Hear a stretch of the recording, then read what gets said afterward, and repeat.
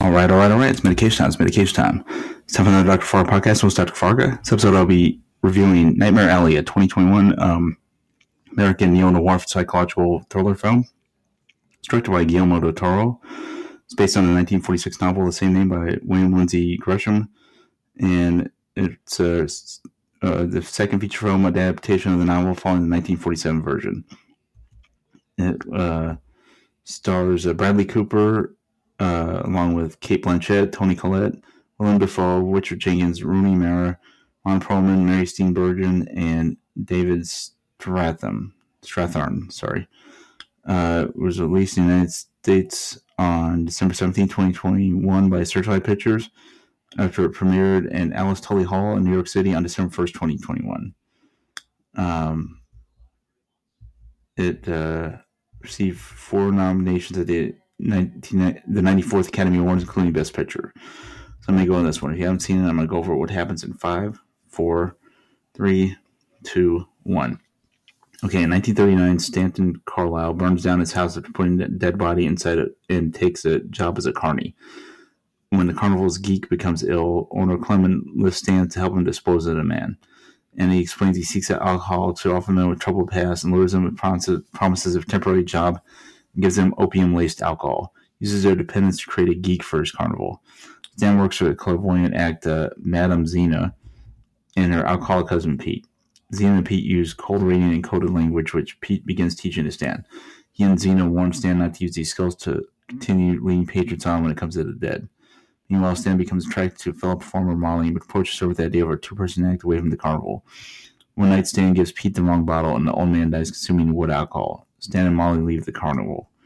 2 years later, Stan successfully reinvented himself as a psychic act for a wealthy elite of Buffalo with Molly as his assistant until using Zena and Pete's techniques. During the performance, their act is interrupted by psychologist Dr. Lilith Ritter, who attempts to expose the act, but Stan bests Ritter. He's later approached by wealthy Judge Kimball, who employed Ritter to test Stan. Now convinced of Stan's abilities, he offers to pay him to allow him and his wife to communicate with their dead son. Despite Molly's objections, Stan agrees. Ritter invites Stan to her office, knowing he is a con man. She is intrigued by his skill. Through a recorded session with their clients, she has accumulated information about members of Buffalo's social elite. She and Stan begin an affair and conspire to manipulate Kimball, with Ritter providing private information to Stan. She begins therapy sessions with Stan, who reveals his guilt over Pete's death and his hatred of his alcoholic father, whom he killed in their home before joining the carnival. Kimball introduces Stan to Ezra Grendel, whose lover, Dory, died of a forced abortion. Despite warnings from Ritter that Grendel is dangerous, Stan begins to scam Grendel and starts to drink. Ritter feeds Stan information about Grendel. Molly becomes uncomfortable and, learning of the affair with Ritter, leaves Stan. He begs her to stay, but she refuses, only agreeing to help him one last time. She poses as Dory for Stan's act, conjuring Dory from afar for Grendel. However, Stan loses control of Grendel, reveals himself to be a violent abuser of women, through his guilt over Dory, then embracing Molly before she can exit. Grendel's henchman, Anderson, his radio broadcast announcing that Judge Kimball and his wife have been found dead in a murder-suicide because of Stan's promises that they will be reunited with their dead son after death. Anderson goes to check on Grendel. Realizing Dory is a fake, Grendel becomes enraged and promises to destroy Stan. Stan beats him to death and kills Anderson during their escape. Stan trashes their car to make it appear it was stolen as Molly leaves. Stan goes to Ritter, discovering she has been scamming him. Ritter contacts security and threatens to use her recordings of their sessions as evidence that he is mentally disturbed should he try to implicate her.